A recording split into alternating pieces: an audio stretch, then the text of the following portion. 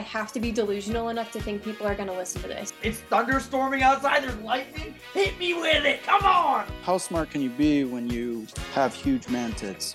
Okay, he, him. Go put your pronouns and go sit in the corner. I'll take care of this. It's just common sense. Good morning, Octopod. How you doing? Good morning, Miss Commoner. I am fabulous. How are you? Fabulous. Love to hear that. We were just talking about how Octopod was doing caviar bumps yesterday on a lake. I can't really say that I know exactly what that means, but it sounds pretty elite and extravagant. Yeah, I have a friend who's in the caviar industry, and we happen to be in the same place at the same time, and went out on a lake, and a lot of people like serving the caviar on potato chips.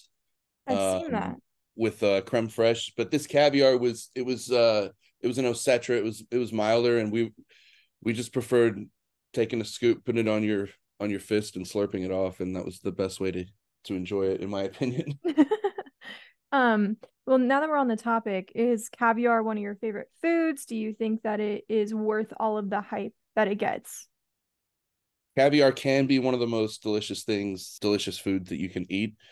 As far as hype wise, there's a lot of really bad caviar out there, and I think a lot of people, if you don't know what you're looking for, you just buy a caviar and can have an underwhelming experience. And a lot of restaurants will like freeze their caviar to keep it viable, and then there can be issues with like defrosting, and if the caviar isn't that great. If you open up a tin of caviar, all of the eggs should be like perfect spheres. If you see a bunch of like oozing juice, it's probably improper storage, or the caviar wasn't processed correctly. So well, now that we're on the topic, I went to one fancy schmancy dinner last year.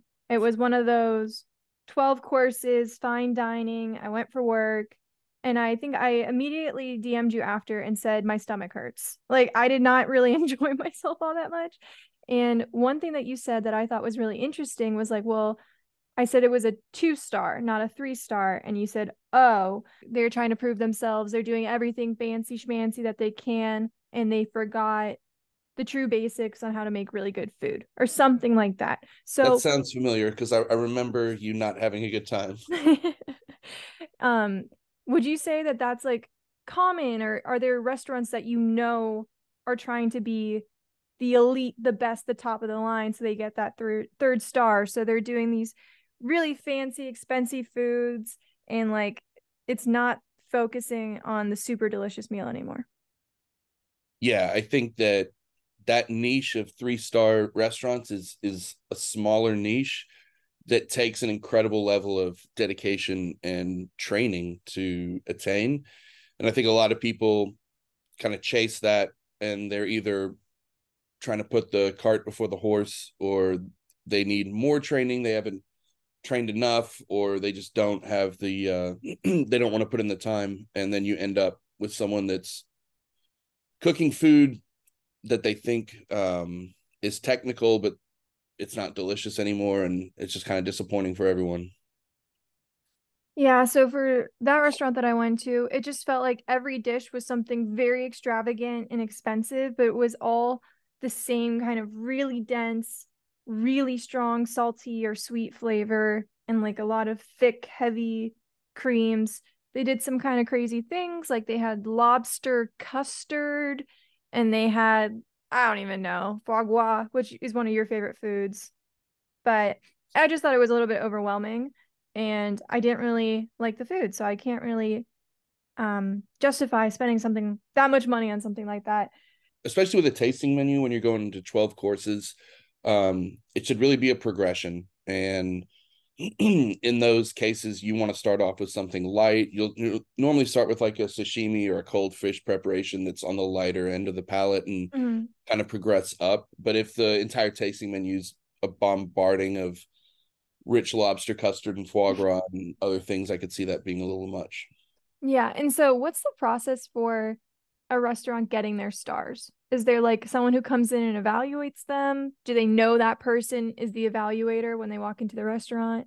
If it's Michelin, they have their own inspectors, and it's supposed to be an anonymous process. But I think after there's some movie, I can't remember what it's called.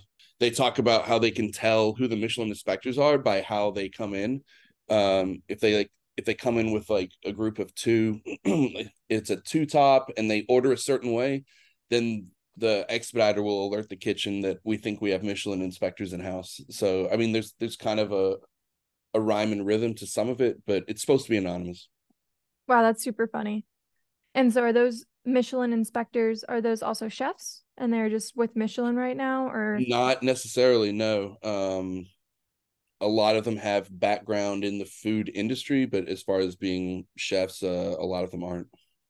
And so what is the difference between a 2-star and a 3-star? Like, is it just the food that you get at a 3-star is supposed to just be magical? Yeah, I think Michelin, the exact words are a destination restaurant that's worth flying to, and that the food is served at a level of precision, flawless precision, some verbiage like that. And I've had some really great 2-star meals that I thought rivaled 3 stars that I've been to. I've also had 3-star meals that absolutely blew me away, that were just as Michelin says, unparalleled. So I have heard about people having bad experiences, which it happens. It's the food industry. You're dealing with people. Sometimes the execution is off on a day, or who knows if half the staff called in on the day you were there, or whatever. The coolest part about that restaurant was that the kitchen was completely open and it was silent. So as you were seated, you saw all of the chefs, and they didn't talk, they didn't do anything out of synchronous. So it was pretty cool, that part. Yeah, that's awesome. Because normally, is it just madness, I imagine? It used to be back in the day, but a lot of yelling and shouting that used to go on, you're not allowed to do anymore for legal reasons. So oh, interesting. things have changed in the kitchen. If you read Kitchen Confidential now, like, that does not happen anymore. Like, you're not allowed to do 90% of the stuff that was in that book. So interesting.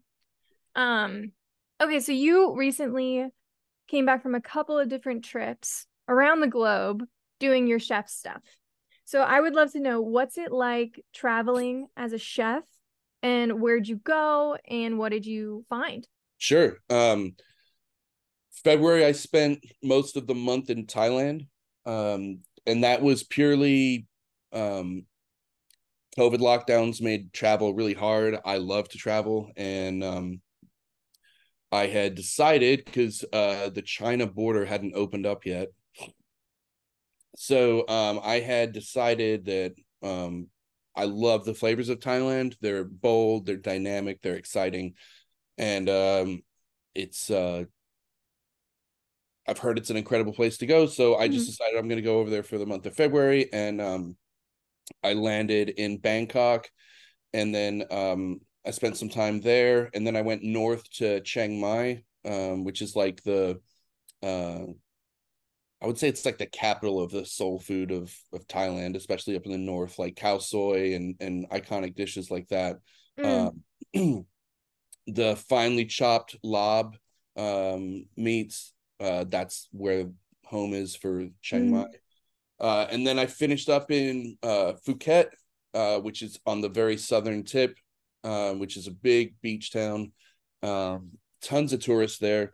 And to find good food, I ended up going outside of Phuket, because it was all even the like Thai restaurants there were just serving what I would call European geared foods that just weren't that great. So, but the beach was awesome.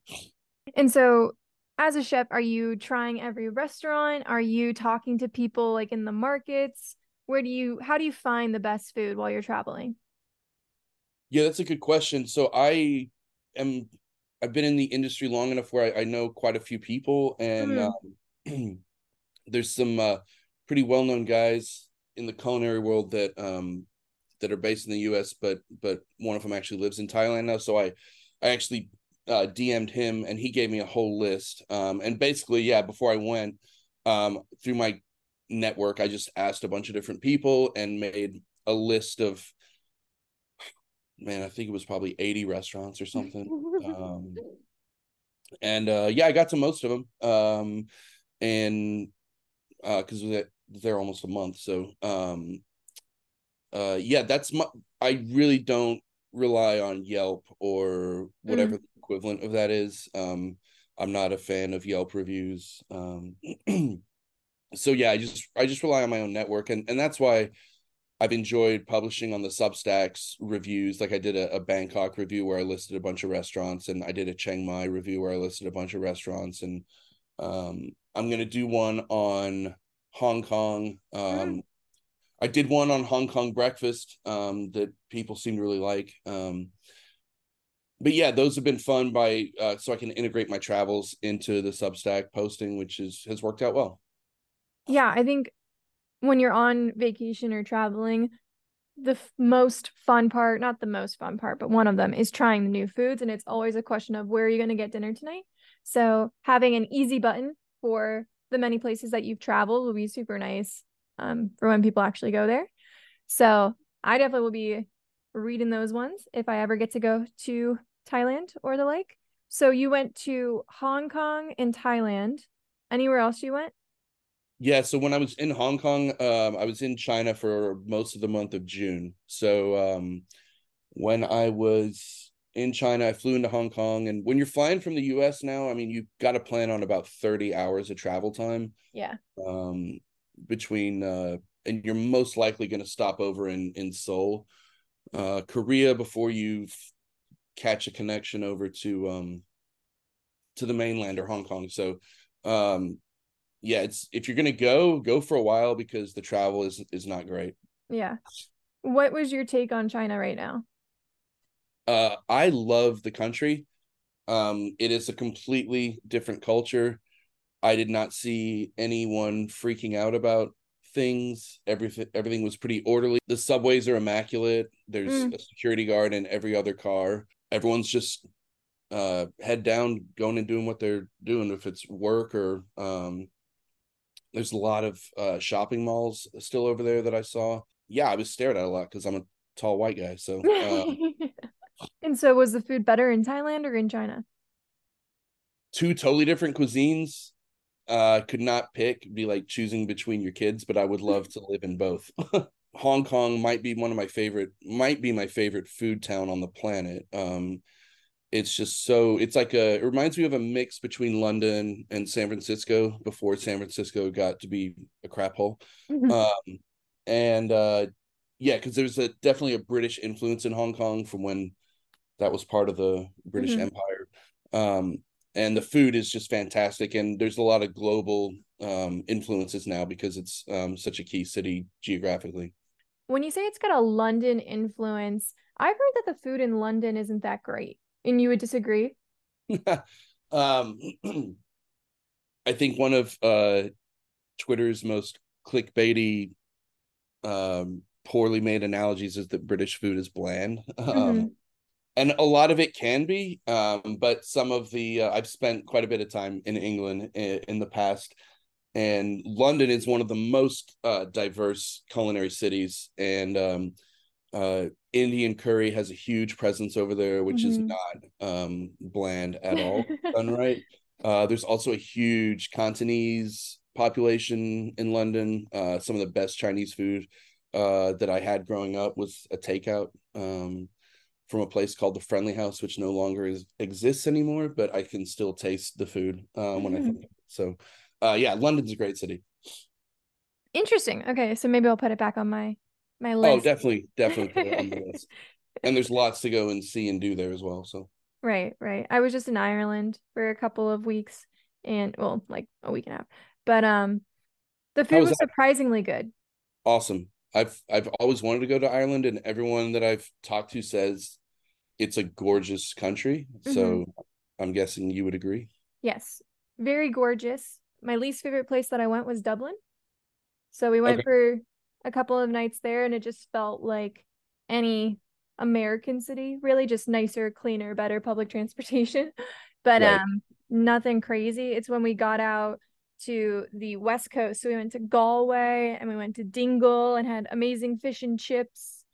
and fresh seafood, and it was just gorgeous and cute and fun and colorful is how I would describe it. Sounds wonderful. Yep. Yeah, it was really fun. Definitely want to travel more as I get a little bit more free time here. But when you're traveling, is it just tasting and trying all these restaurants, or are you thinking about taking what you see and implementing it in your food going forward at your restaurants or your endeavors? Yeah, I view travel for me as education, like culinary education. And so when I can, ideally I'm cooking in some of these places with people, or some of the best cooking I've done has been in people's homes that I've been over and as a visitor. So that's every time I travel, it puts a different imprint on my perspective and point of view when I'm cooking, and it definitely plays a part into how I cook going forward. So that's a big part of the reason for traveling for me is education and learning more to increase my depth of skill and different approaches. Chinese cooking has a completely different set of knife skills based on the cleaver versus classical French or Japanese cuisine, totally different knife cuts. And so all that's interesting to me. And that's not something that you can learn like via reading about it or watching YouTube about it. It's something that you need to go taste the food, see them do it to really learn it. Absolutely. You can watch all the videos you want, Right. but especially as far as tasting, it's never the same. And in order to get a base as far as just understanding of where the food, how the food tastes, where it's from, if you never have that base, you're not ever going to have an accurate, it's not going to be as accurate of a comparison or correlation. So if I wanted to go to a Thai restaurant in my city, I'll never know how really good it is unless I went to Thailand and tried it from the source. Probably not. And there's certain reasons for that is the produce and the chilies and the herbs that they're using over there are in some cases very difficult to find over here, or just you can't find them at all. I went to 3 cities looking for cilantro roots and couldn't find them in the state I was in. And that's a foundational ingredient in curry paste in Thailand. So you can get close, but it's not going to be the same. So that's one example. Yeah. So if you had to pick one food that's your favorite in the entire world, what would you pick? Oh, why do you do this to me? It would depend on the day. I posted a picture of this chili beef in Chengdu, Szechuan, that was a mind-blowingly delicious preparation. So that's kind of what's in my mind right now. Or caviar. Or caviar. Okay. I just wanted to know. One other thing that I was thinking about is grilling because we're in the middle of summer, and every guy that I know has gotten a grill out on his tiny little city balcony and is hosting all the friends and trying to outdo each other grilling, which is so cute and so fun. So, do you have any tips for people who are just starting to get grilling or that have been doing it for a while? What are some common mistakes that you see when people are manning the barbecue? I wrote a few guides on this a year ago in the Substack that are still there. So those would be like long form references. One of the Substacks I did was on a whole grilled fish, and a lot of times that is tricky for people, and I made like a foolproof kind of way for people to do that. I think using the appropriate heat is going to be a foundational thing that you should always be checking. I just use my hand over the coals to kind of gauge how hot your fire is. Also, you normally don't want to be cooking over a bunch of flame. It looks cool on videos, but flavor wise, it's normally not optimal unless you're just finishing something. But if your barbecue looks like it's on fire the whole time you're cooking, that's not optimal for flavor. Propane versus charcoal. Charcoal 100%. Got it. Got it. And then how do you feel about the price of these different apparatuses? How much do you really need to spend on a grill for it to be effective? I don't think you have to go crazy with the expense account. Yeah, you can go out and buy an $8,000 smoker, but if you're just a hobbyist at home and that grills occasionally, just stick with a Weber kettle grill. Yeah. Yeah. I think you can get them for what, $80, or it's probably 100 now or something. And that is a classic kettle grill that you can smoke on, you can direct grill on, and they've even got like a collar that you can buy to put a rotisserie attachment on. So if you wanted to ever mess around with rotisserie, and that's just one piece of equipment that doesn't take up a lot of space and is very versatile. Okay, I looked that one up. That looks like something we should definitely be getting. We were in Home Depot and we saw one on sale for like $99. And so we just quickly looked at the reviews for this grill. And the first review was, "Don't buy, it burst into flames." So then we were a little bit scared to get any of the cheaper ones at Home Depot, but I will definitely look at the one that you just mentioned. But it's just a fun thing to do. It's great to host people, have people over. Yep. What is your go-to summer grilling menu? Would you do fish?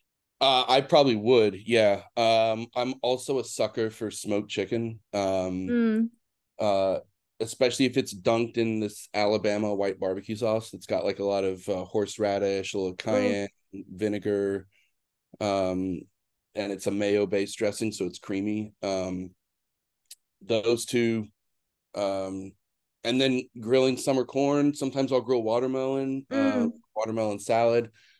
Um, I think the sides are just as important. Marinated. My great aunt used to make these marinated vegetables. It's like 4 ingredients and you just cut fresh tomatoes and cucumbers and onions and let them soak for like a few hours. mm. And if they're chilled and you serve it next to something hot off the grill, it's like that hot cold thing is just indescribably delicious and hits all the flavors on your palate. Yeah. Yeah, I totally agree. One time I grilled strawberries and put them in strawberry shortcake, and it was fantastic.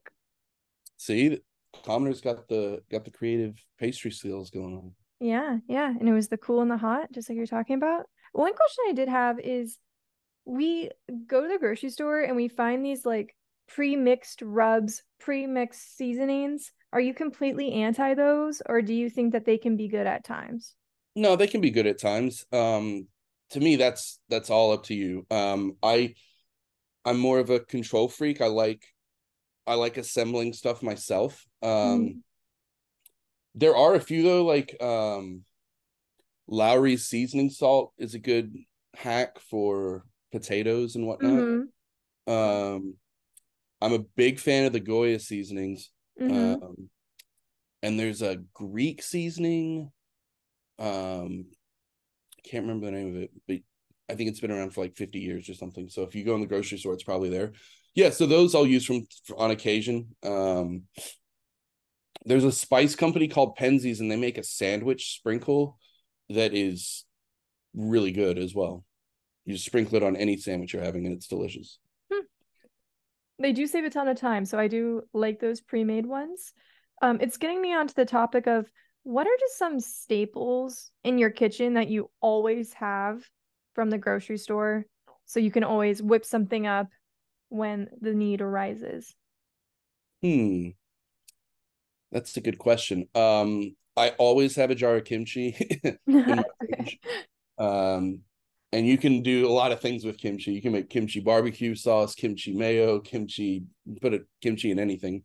Put it in a sandwich or yeah, I always have kimchi. I'm more of a proponent of having lots of olive oils and vinegars on hand. My last count was, I think I was at 18 bottles, different bottles of olive oil. Where do you keep them? You put them all in your pantry? Yeah. It gets a little cramped sometimes, but the bottles are aesthetic, so you can like put them in shadowed counter spaces. So And they need to be glass, right? I learned that from you. Shadow and in glass, otherwise it's not real olive oil. Well, it's if you buy olive oil that's in clear glass, the purveyor or producer is not taking into account that olive oil is extremely volatile and sensitive to light. So yeah, you don't want to buy it in clear glass. If it's a tinted dark glass, you're in good shape.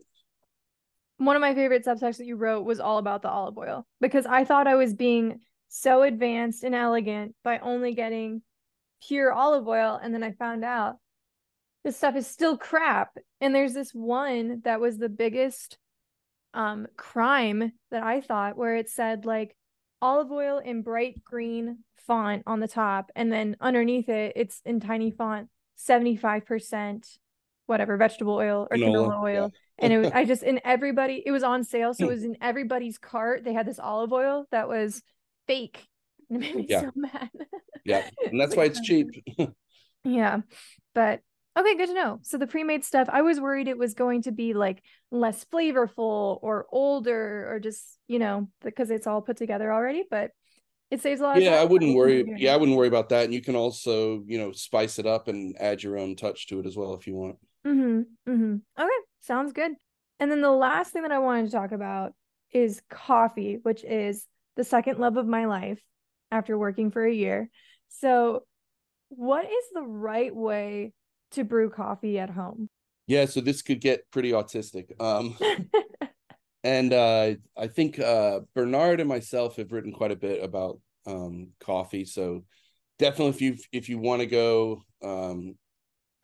on the written word, there's plenty of stuff on my Substack about this. But yeah, so as far as the right way, this is where it becomes pretty subjective to people's taste. When I look at a coffee bean and working with my roaster, we're trying to get the most optimal flavor out of the coffee, but we're not telling the coffee what it should taste like. So a lot of people, they want, I only like dark roast, or I only like light roast.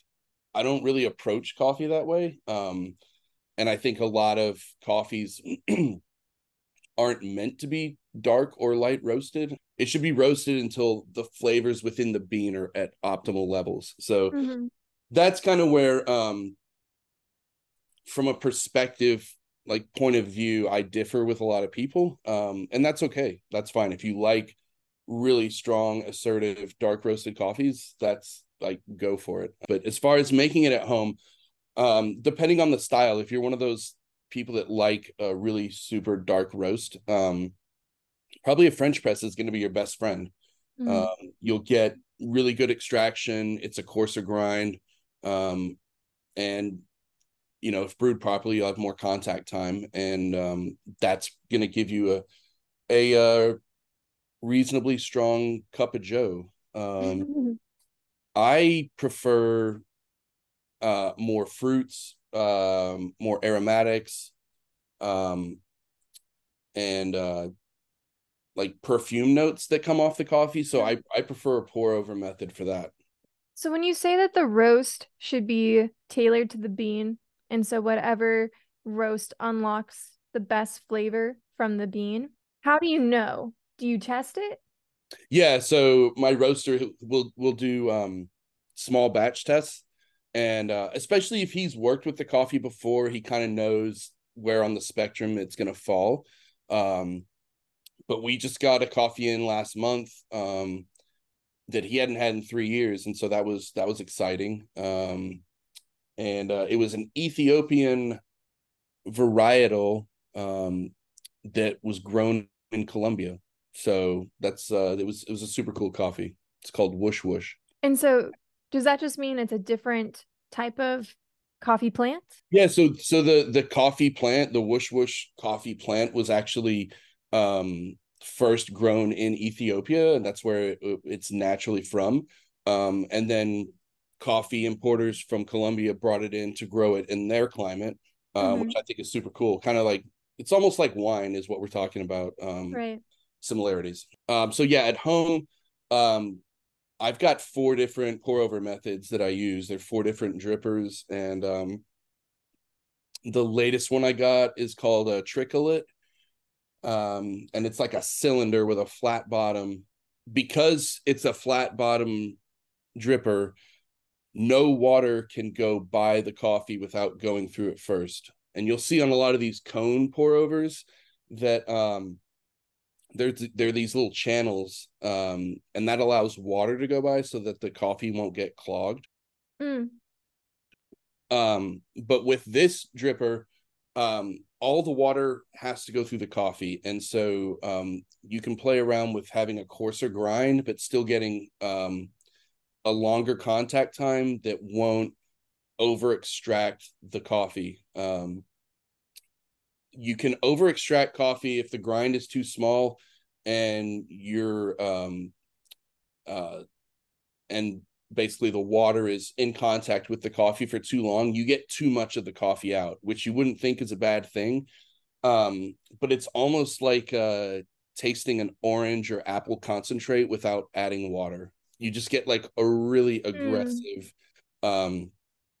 overly extracted coffee taste, which isn't the best. It's possibly better than a weak cup of coffee, but they're both not desirable. So you can really kind of geek out on playing with your grind size, and this is why having a good grinder at home is really important. And you should only be grinding whole beans and not buying pre-ground coffee, please. And you can get a really good grinder for $120 on Amazon. It's a La Barazza Encore, I believe is what it's called. My first thing is that you said you have 4 different types of coffee trickolators and you have 18 bottles of olive oil. So I'm just imagining you have an enormous kitchen, because none of that would fit into my little apartment kitchen. But yeah, and I just got on this pu'er tea kick. So I got when I was in China, I had them ship over the Chinese clay teapot, and I've got 10 different pu'er teas that I am about to start tasting. Yeah, I go down these tangents, and but it's interesting and fun. No, it's super cool. I liked tea too. So I started drinking tea a lot over the winter because someone told me that coffee was, I just wanted to like break my addiction to coffee, I think. And so I went to tea, and I was doing a lot of like jasmine green tea and just stuff from the grocery store, and it just was not the same. And I missed coffee, and so I fell off the wagon. I just tripped, nosedived off the wagon, and now I have 3 cups of coffee a day. Do you like tea? I love tea. Is it as good as or even better than coffee in some ways? Do I just not have the right tea? It feels a different it's comforting in a different way to me. So I grew up in a part of the world where tea was like an everyday thing. So I grew up drinking milk tea. So that's always nostalgic, and I still normally will have at least one every couple of days. And then I got into like Chinese teas because of my travels in Asia, and but you know, TLDR, it's just it hits a different note for me than coffee, which I love both. Where did you have your best cup of coffee internationally? That's a good question. Wow, you know, the best coffee yeah. The best coffee that I had internationally, it was in the States. Yeah, it wasn't even internationally. And I've heard they're doing some great things with coffee in Australia, that there's like a cult following in Australia, but which is on my list, but I have never been to Australia. But yeah, the best, I still haven't had a better cup of coffee than in the good old US of A. In which city? There used to be a coffee shop in Texas. It was not Austin, San Antonio. And it was a Panama coffee, and it was like $13 a cup. And I was the guy that said, yeah, sure, that sounds like a great idea. I'm gonna pay $15 for this cup of coffee. And it was amazing. Yeah. Fascinating. Extremely floral, perfumed. I'd never had a coffee like that before. Yeah, so that was the best cup of coffee I've had, at least memory wise. And so you sell coffee. How do you find your beans? How do you find this Ethiopian roast that's in Colombia or this Panama? blend, whatever it is, how do you source and say this is the one I want to sell this month? So I work directly with a roaster who Mm. does not work with anyone else. So he only works with me, which is great. We were really good friends for a long time. We were both in food and beverage. And yeah, so literally like these coffees you can't get anywhere else, at least how we're getting them and roasting them, which I think is cool. But yeah, he's been in coffee for over, I think, 10, 15 years now. And so he has relationships with importers. And so he brings in coffees that he houses, and then every month we'll talk. Basically, once June roasts went out, as soon as those shipped out, we were talking about July and lining up July. And July roasts went out, so I'm actually loading on the coffees for next month, which will be another super cool Ethiopian, but it's from Ethiopia this time, not grown in Colombia. So and so what made you want to sell coffee, and why'd you do the subscription version? Yeah, so coffee was something that I was seeing a lot of people talk about, but I didn't see a lot of really great iterations out there that at least people knew about. And because of my connection, it seemed like something to try and see if people were interested. And it's been a slow, steady, but great growth within the subscription. I did a subscription because I thought it would be great if every month I was getting 2 different coffees that were going to be. And so that was the rationale behind it. Also, coffee is seasonal, so you can't really get the same beans all year round. It's a plant. There's growths and harvests, and depending on where you are in the world, that happens at different times. And so having a subscription where we're sending 2 different coffees every month, you're getting the best premium coffee bean that's available at that time of year. And you're getting Octopod approved coffee. Yes, in your I'm literally home. drinking the same coffee at home. Exactly. And one of the things that pisses me off like nothing else is that the coffee at my workplace is so horrible. And I'm like, you're making me work this hard. Why can't you just have a decent cup of coffee in here? So I passive aggressively bring my own home coffee to the office. And I feel kind of like an elitist. But so I'm really into coffee. 2 really good blends of coffee delivered to my door that I know exactly how to make, Octopod approved from the fine dining traveling chef that he is, 1,000%. Exactly. And I can walk into the office and be like, this is my Ethiopian, not from Colombia, but from actually Ethiopia this time blend. Exactly. And you guys are drinking whatever brown water that is. Pre-ground. Oh, so bad. They actually had a taste test to improve the coffee. So I work at a consulting firm. We're big on surveys, focus groups, whatever. So they had a taste test with a group in the office to improve the coffee. And the coffee that was selected was worse than the previous coffee. And it's not like just a me thing. The whole office thinks so. It's just hilarious. That sounds like an epic fail. I know. They also sent us, because, the economy's not looking so great, they sent us a survey that was 10 minutes long about which snacks should be removed from the office. The hashtag first world problems there.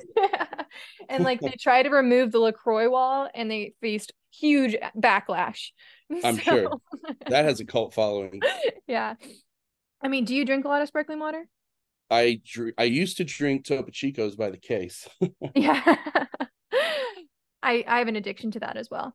It just makes me feel like I'm drinking a real drink, not just water. Well, I love the carbonation effect on your palate. So yeah, bubbles are, and I love champagne too, so that's probably why. So yeah, some people hate the carbonation. I have friends that like really dislike it. I don't know. That just leaves more for us. So well, awesome. Are you looking to do any other like direct to consumer products in the near future? You have your knife set, you have the coffee. Anything else? Yeah, I'm working on possibly a yerba mate tea. I've found an importer who I think has the best, like it's insanely awesome yerba mate. Um, I'm also thinking about some spice blends, but I'm not sure yet. So you're the first to hear about that. But I would buy your spice blend. see, yeah. So everyone, I've not wanted to do it, which probably means I should. Why haven't you wanted to do it? Because it's just more of a pain sourcing, blending, packaging, and shipping. That is In true. that respect.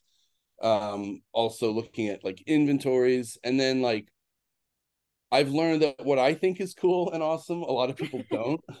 So I don't want to make a bunch of blends that I'm like, this is awesome, and then people are like, oh, do you have like a Lowry's version?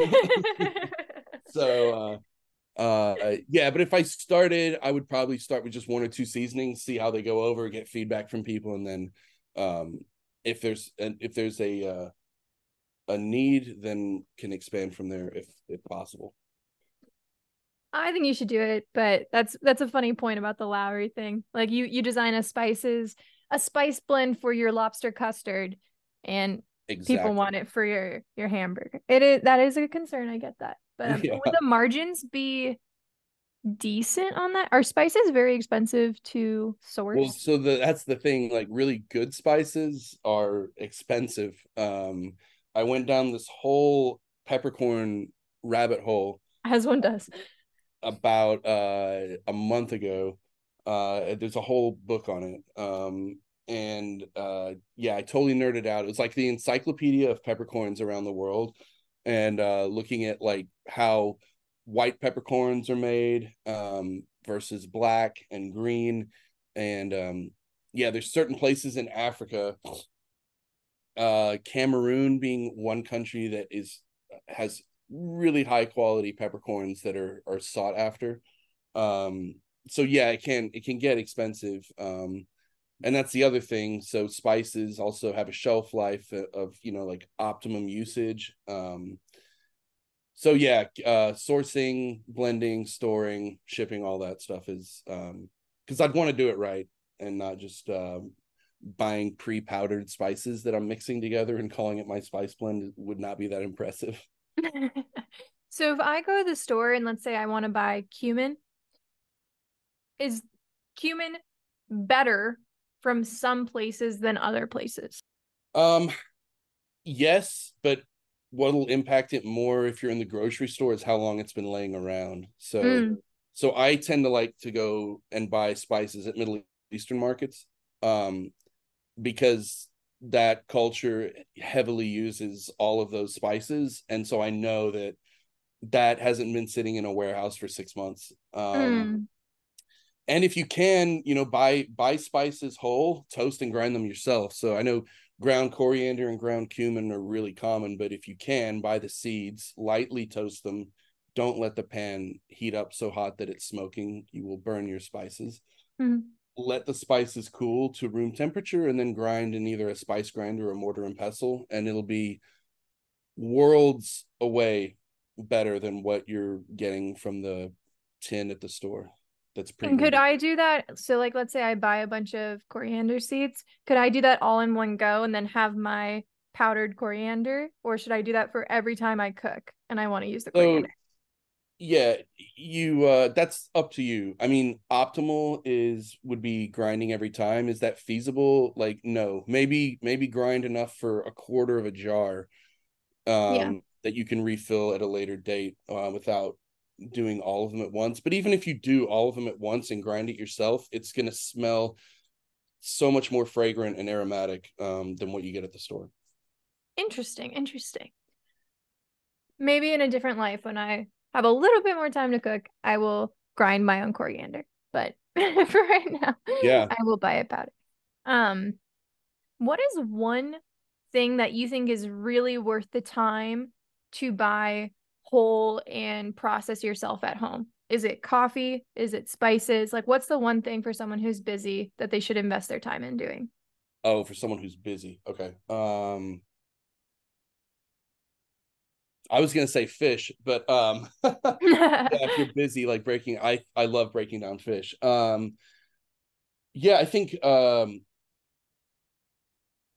I mean, coffee is such a no-brainer because once you have really, really good coffee, um, it's so much better than most of the crappy coffee that's around, that it's such a, and you're literally going to pay maybe $5 extra, and it's going to be 50x better taste wise. So yeah, I mean, good whole coffee beans are just can be certifiably mind-blowing.